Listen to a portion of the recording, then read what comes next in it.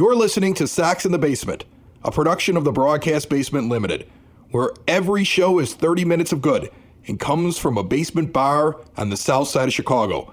Pull up a stool, pour a cold one, and join us right now for Sox in the Basement. Heard everywhere podcasts can be found, and always at soxinthebasement.com.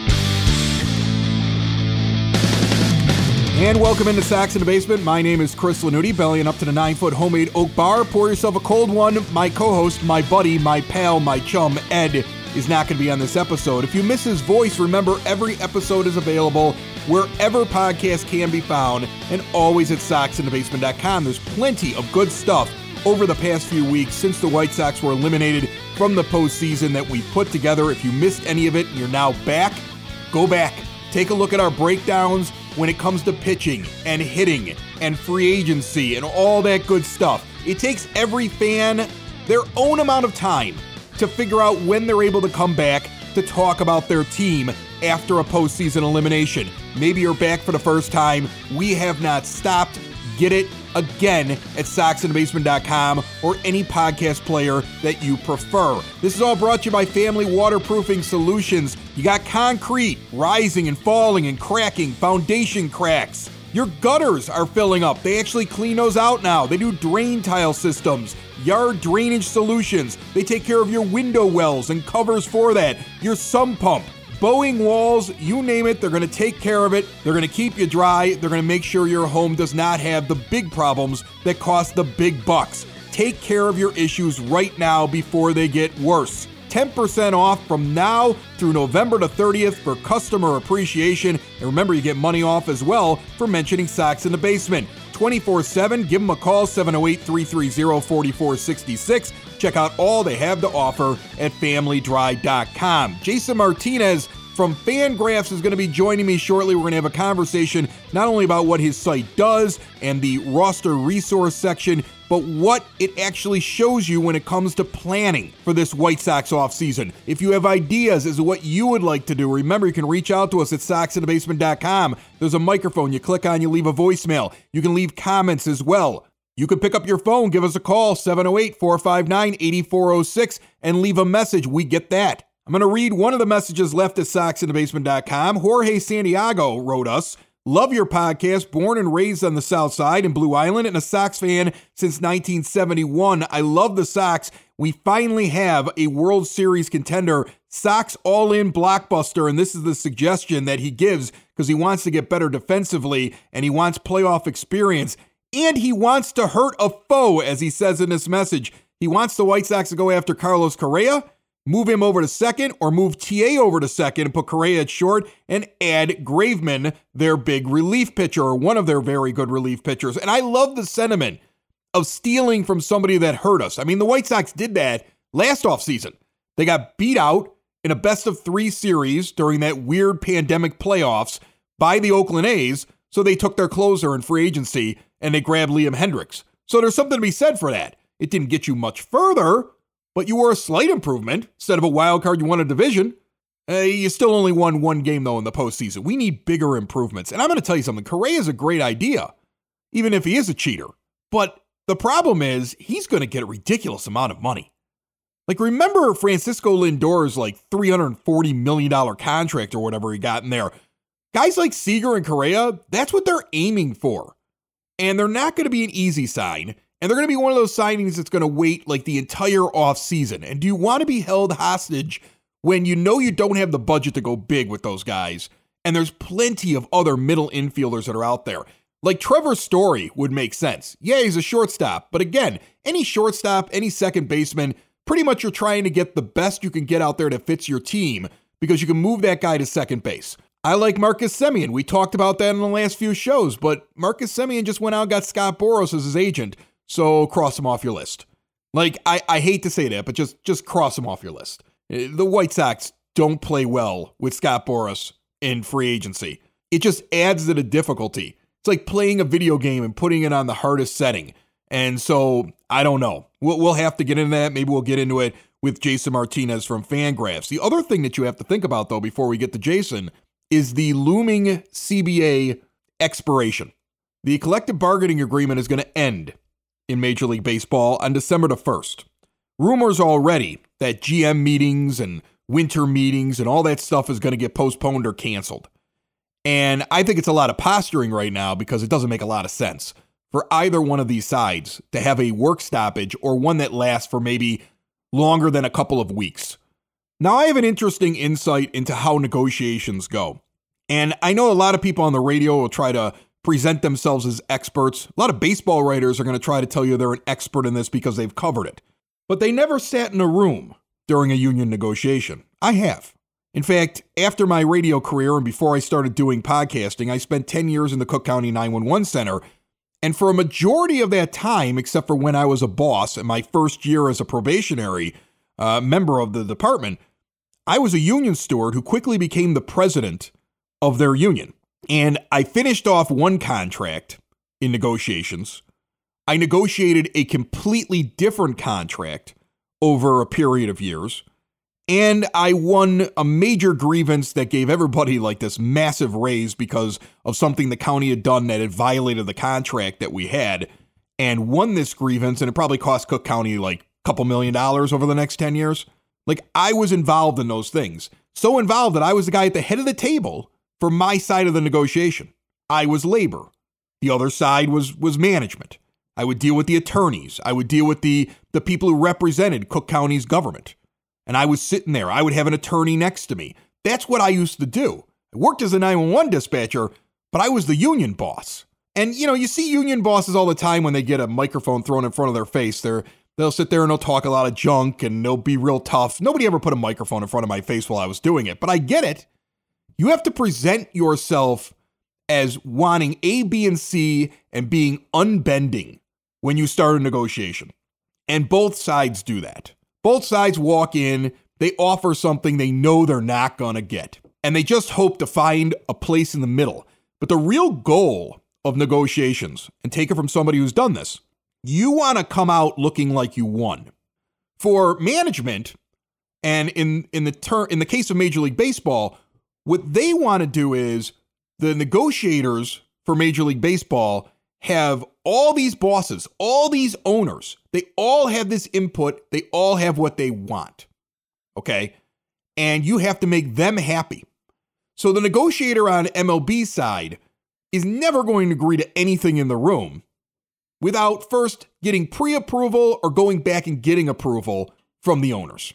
That would be how I would expect this to work. That's how it worked in Cook County. The guy that sat at the other end of the table from me never had any authority. He acted like he had authority, and he would like an idea, but then he'd have to go back and talk to somebody who's in charge. He had to talk to the big guys at some point. And I'm telling you, that probably went all the way up to Tom Dart in the county. I mean, there was a point where the guy who was supposedly the head negotiator and he could make any decision would get to a point in negotiations and say, yeah, I can't approve that yet. I'm going to have to go have a conversation and come back to you. Sometimes it would work and sometimes it wouldn't. Now, on my side on labor, I had to get suggestions from all the people that were part of my union. And I'm sure that's happened with the Players Association. The thing is, everybody's got an opinion. Everybody's got something they think is the most important thing. They're never unified, a union. There's always somebody with this idea or that idea. They actually infight a lot. And as a union president, you want to find something that benefits your group, but then also something you can go back and sell to your group. Like, you can negotiate something. You bring it back to the union, they'll go, we're not voting on that. That's how strikes happen. That's how union negotiations break down. A good union negotiator is not going to agree to anything in the negotiating room if he doesn't think he can sell it to the people that he's representing. So right now, you have these two groups and the negotiators sitting down, and there's been proposals that are being handed back and forth. And they're giving the initial outline for what each group wants. And they're nowhere near what the other side has. And now you start to negotiate. I find it really interesting. Major League Baseball is instituting in their initial proposal a salary floor. This is something that some players want. Not all of them do. Some players want, because if there's a salary floor, you can't have teams that carry $40 million payrolls. So they're going to have to go out and spend money. That means guys that, are fighting over middling dollars, they're going to get not only signed, but they're going to get more money than they would expect The problem is they want to lower the luxury tax. They want to bring it down to $180 million. I mean, the White Sox would be at this point getting close to the luxury tax if that goes down. They're not in danger of it right now, but they'd be getting close. And the players see that move and they go, oh, hold on a second. This is like a salary cap. The other interesting thing that Major League Baseball proposed, and this is according to several reports that you can look up, is that you don't become a free agent until you're 29 and a half years old, no matter what. But that also means you can't manipulate service time. So at 29 and a half years old, a guy becomes a free agent. Guess what? Aaron Judge, if this were to pass this offseason, would be a surprise free agent all of a sudden. Like he wouldn't be with the Yankees. Like that's crazy, but it's true. Like it's going to affect the offseason because there might be guys that all of a sudden become a free agent. Now, Players Union again looked at that and said, whoa, hold on a second. What about the younger guys? What about a guy like Vlad Guerrero Jr., who's like already in the majors, or Wander Franco? These guys are in the majors collecting service time. They're going to have to wait on the same team doing arbitration for far more years than what they expected to get to 29 and a half. And what it would say is, look, you don't want us to manipulate service time. We just want up to a certain age that we know that you're on our team. Now, that's what the owners have supposedly proposed. And I'm sure there's other things that they've thrown in there. And now the players have to figure out, well, what do we want? And I'm sure what the players want is, we want everything to be exactly the same, but we want to make more money, and we want to be free agents quicker. Like, and that's great. I mean, look, what would you want if you were in a job and you had to go into a negotiation? I had it with the 911 dispatchers. What do you guys want? We want to work less and make more money. We want more time off, and we want to work less hours, and we want to be able to take off more days, and we want to work less. We want to make more money. That was always what everybody wanted.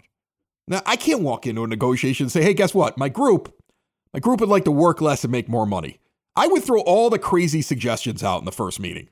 I would always do that. I'd throw out every crazy, ludicrous, stupid suggestion that somebody gave me, and I would say with a straight face at the negotiating table, because I knew I was going to get stuff that was going to get shot down. Because they're going to ask me for ridiculous things as well that I'm going to shoot down. So that's what happens at the beginning here. So when you're reading this stuff, I kind of go with what Jerry Reinsdorf said of the White Sox. And I'll end this discussion for now with that. But I'm telling you, no matter what happens here, I'm going to have some interesting things to say about this because I've gone through these big negotiations before as the guy who made the decisions for one of the sides in the negotiations, who represented an entire group. But Jerry Reinsdorf said something very interesting the other day. And he was doing the interview with NBC Sports Chicago. And he said, first, look, these deals get made in the last week. It's the same thing with players' contracts and arbitration. They all settle on the last day. Reinsdorf also calling the last offer a fair offer. He didn't expect them to take it, but he thought it was a good offer to negotiate off of. And that's what you want to do when you make a proposal. And I'm sure the players will make an offer and say, this is what we want to negotiate off of. And then we're going to see what happens. There's going to be grandstanding. There's going to be all kinds of talk about it's not going to happen. You're going to hear rumors that baseball is shutting down and isn't going to be back until the end of spring training. These sides are super far apart. I'm telling you right now, after the shortened, one of the positives of the shortened pandemic season in 2020 is that it hurt baseball players and baseball owners so badly that it reminded them of the consequences of not getting a deal done. And so I think there'll be a deal. I get muscle aches all the time. I've gone from being able to do whatever I want to and not feeling any pain to basically getting pain for any kind of physical activity. Good news, there's a local family-owned Southside business that provides a CBD topical that will not break the bank.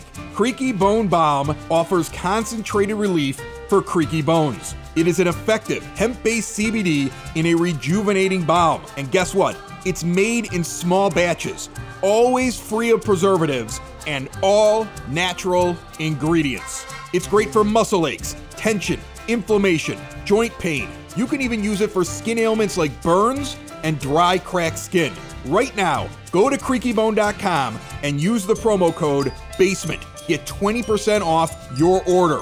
And now check out the new 2,500 milligram balm with reduced pricing on their classic balms right now at creakybone.com. Joining me on the phone line, he's from Fangraphs, Roster Resource to be exact, all part of Fangraphs. He's been on the show before. Jason Martinez on the line. How are you, Jason? I'm doing great, Chris. Thanks for having me on again. Hey, I love it when you come on. It's just kind of fun to kind of look at how you're breaking down the White Sox roster throughout the year. It's interesting before the season starts, like trying to figure out, well, where does this team project? How do they stack up when you look at their roster compared to other rosters? And now as we go into the offseason, you had to do an awful lot of prep here. First as the regular season ended, and then when teams were getting eliminated like the White Sox in the first round, to kind of set up everything to go into the offseason. And when you look at how things are broken down with the White Sox roster, and I know a lot of people love to use fan graphs for grabbing different statistics and ways to compare different players, but also your roster resource section that's in there is a great way to kind of just see everything that's going on with the Sox. Who's up for arbitration next year? Who's got an option next year? Where's the money all at? How does everything line up? Here's the outlook for the next 3, 4, 5 years when you're trying to figure those kind of things out. How complicated is it for you to put all this together? Not so much. I mean, I've been doing it for a long time, so I think a lot of this stuff kind of makes sense to me, and you kind of see it all coming together. You kind of know who's eligible for free agency, who's ARB eligible, and things have changed during the season pretty quickly. So you can look at a guy and go, yeah, that guy's definitely getting non-tender. They're not, or they're not going to pick up that guy's option, back in July or August. And then, all of a sudden has a great September and you go, oh, that guy's definitely getting it. He's definitely getting offered a contract. So it does change a lot. But once the offseason starts, it's the only time for me, especially during the playoffs for the teams that are already done, like almost nothing happens. There'll be some guys outright off the 40-man, but for the most part, you can kind of step back and take a break and you go like, nothing's going to happen. So I can just really spend some time on this team, on this roster and go, okay, this is where they're starting at this offseason. Especially when you look at a team like the White Sox. I think they're in a very similar situation at the major league level as they were last year. When you look at their roster and you go, they're already pretty good. Just at the beginning of this offseason, they're heading in there in pretty good shape. So now the questions are surrounding, like, what do they think of guys that are already here? Because you can look at that roster and go, like, oh yeah, there's room for one big bat here. There's room for a big, for another starting pitcher. I wanted to ask you, when you're coming up with the projections when it comes to payroll, I find it really interesting as a fan and also a person that has a podcast who talks about these things. It's interesting that depending on what page I go to, everybody's just a little bit different in how much they think that the team is spending that year, or everybody always puts estimated in front of payroll. Why is it so complicated for everybody to try to figure out exactly what the White Sox are spending? How do you guys come up with your payroll number? I think you have them right now at estimated 2022 payroll right now of $155 million. So where do you come up with that figure? And is that including like arbitration estimates? Take me through that. Yeah, so it includes everything, every estimate. So we can never have an actual number on the estimate. It's just, everybody has the same, we had like another, for luxury tax purposes, I think there's certain costs that are pretty similar to all the teams. I don't know if it's like an extra 10 or 15 million, but for the most part, you're looking at, you can look at the guaranteed contract only, and you go, okay, well, I know how much is guaranteed. And then, that stuff can get tricky as well, because depending on how it's paid out, and how it's spread. And so we spread it out based on, let's say somebody gets 100 million and they get 10 million up front. And then we spread out that 10 million over, if it's a 5-year contract, you spread that 10 million over those 5 years, and then and then a lot of times it is reported the exact salary each year. So on top of that is the bonus. So that's a little tricky as well. And then you get to the arbitration, and we take those from MLB Trade Rumors. Matt Swarz, the guy who's been doing arbitration estimates for 10 or 11 years over there. He's really good at it, and it's just really good thing to look at and say, even if they end up being off, which we don't know what's going to happen in negotiations. It's just a general idea, like this is probably around where he's going to get based on a lot of different factors. So you can take all the guys who are eligible for arbitration and you go, okay, there's in the White Sox case, I think we have about 19 million for arbitration eligible players. And then you can look at those guys and go, okay, this guy's probably going to be non-tendered. Evan Marshall projected at 2.3 million, and I think he's having Tommy John surgery. So you look at that guy and you go, okay, non-tender candidates. That's for sure. He's going to be a free agent after one more year anyway. So you can look at that and go, okay, take off that 2.3 million projection there. And then with the players who aren't yet eligible for arbitration, it's going to range from the league minimum at about 570,000 up until 600,000. Sometimes they'll go a little bit, beyond that for the superstar guys. And so we just kind of put an estimate for all the guys that we don't have numbers on. When you're trying to figure out what you have as a fan and what you can move around and what you can do, you guys kind of break that whole thing down, which I find really, really interesting. So what do you think, as you look at this team, is the biggest need on this team? I think most White Sox fans will think it's second base and right field, and that they may need to make some changes in their starting staff. They may need to make some changes just in the makeup of the team. But when you put this together, looking at it from the outside and looking in, what do you think? The thing that stands out, there's two different perspectives here, because you can just look at it and go, because if you're thinking like, which big name players are we going to add? You're going to look at probably second base. Do we go after Marcus Semien? And one of the bigger name free agents, the Javi Baez. And there's a bunch of middle infielders, or, Chris Taylor. You want somebody a little bit more versatile. There's a lot of options there. If you're targeting a big one more big bat, that's the obvious move right there. I'm not sure if Moncada would, if they move Moncada to second base to open third base for a guy who's more comfortable at third, but I don't think that's the case. I mean, he hasn't played there in a while. And he wasn't very good there. Like when you look at his defensive metrics, he wasn't very good there. Right. So there's a reason they moved him out of there. From another perspective, I look at it and say, look, I think the biggest need here is probably starting pitching depth. Although you already have, you can call it the big three, and Lance Lynn and Giolito and Dylan Cease and Dallas Keuchel. Despite the struggles at the end of the year, I think you can still look at him and go, look, it's a solid back of the rotation guy. And so you got your four there, and then the biggest question is going to be, do they? I think it's probably time to make a decision on Michael Kopech. Is like Garrett Crochet is probably in the same boat as well. Because, with a lot of these guys, these top pitching prospects who you use out of the bullpen earlier in their career, once they start dominating out of that role, it's kind of like it's hard to move them out. And you go, they're pretty valuable there. So with that opening right now, it's pretty easy to just say, well, if Michael Kopech, if we believe in him as a starter, then he's going to be the front runner for a rotation spot. But, after that, you don't have ton of starting pitching depth. You got guys like Jonathan Stever and Jimmy Lambert, but there's not much there. So what, even if you got your starting five going into the off season and you can pencil those guys in, you're comfortable moving Kopech to the rotation. What happens if one of those guys gets hurt, and you can just look around the league.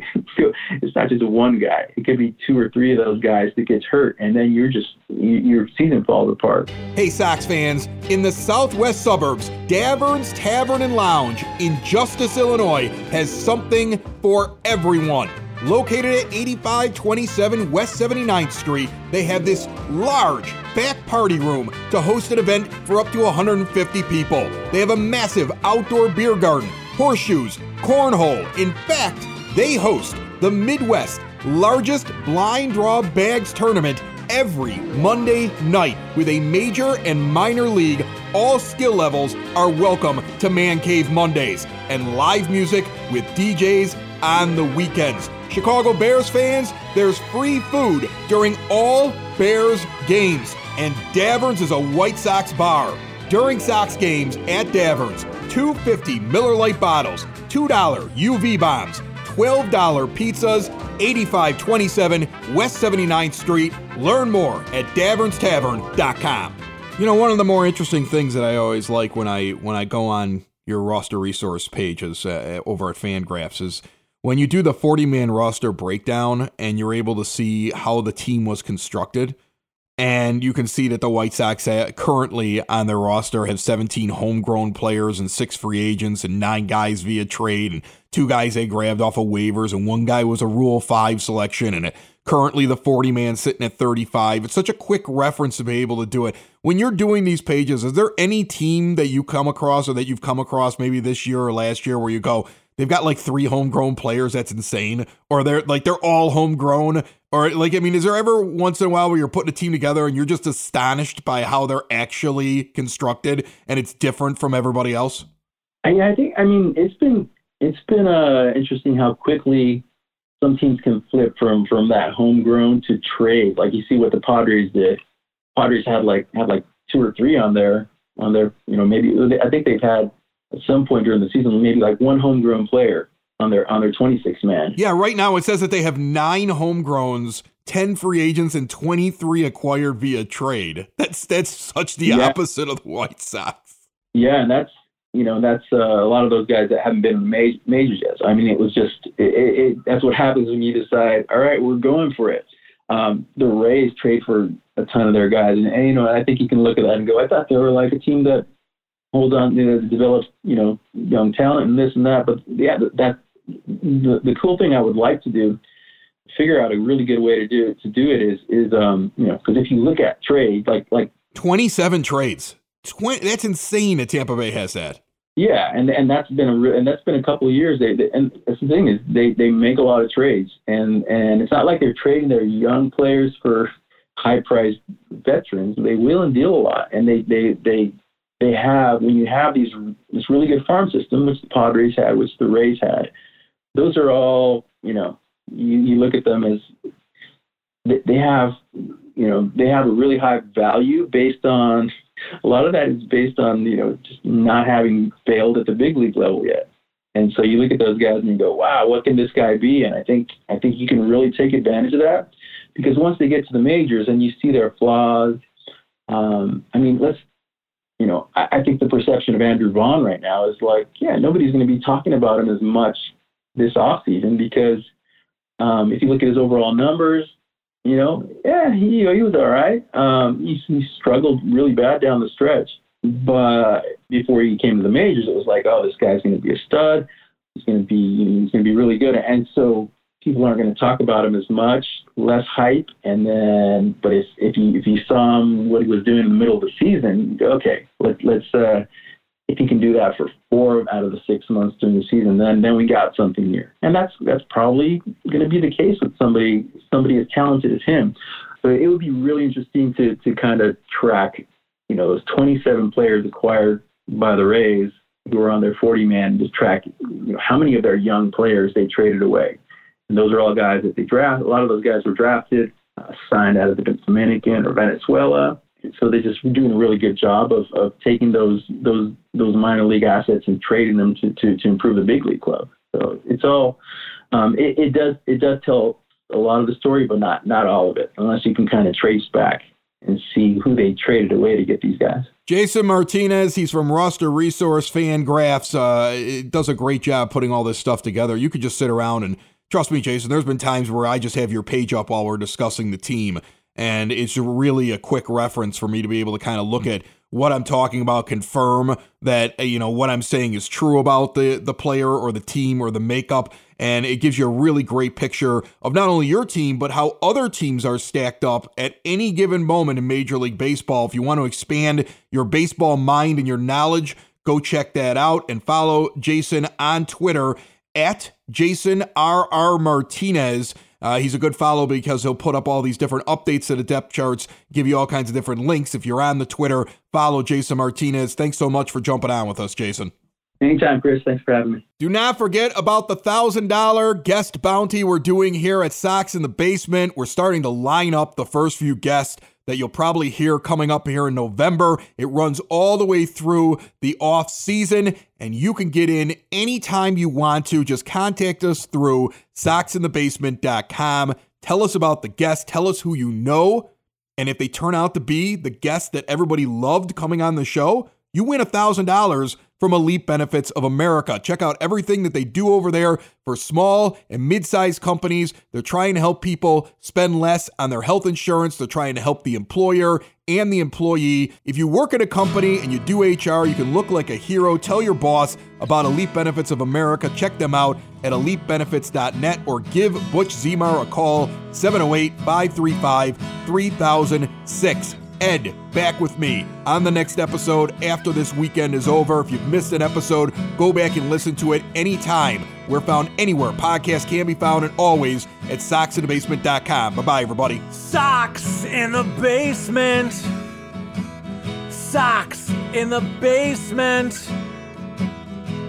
Socks in the basement. Socks in the Basement. Heard everywhere podcasts can be found, and always on socksinthebasement.com.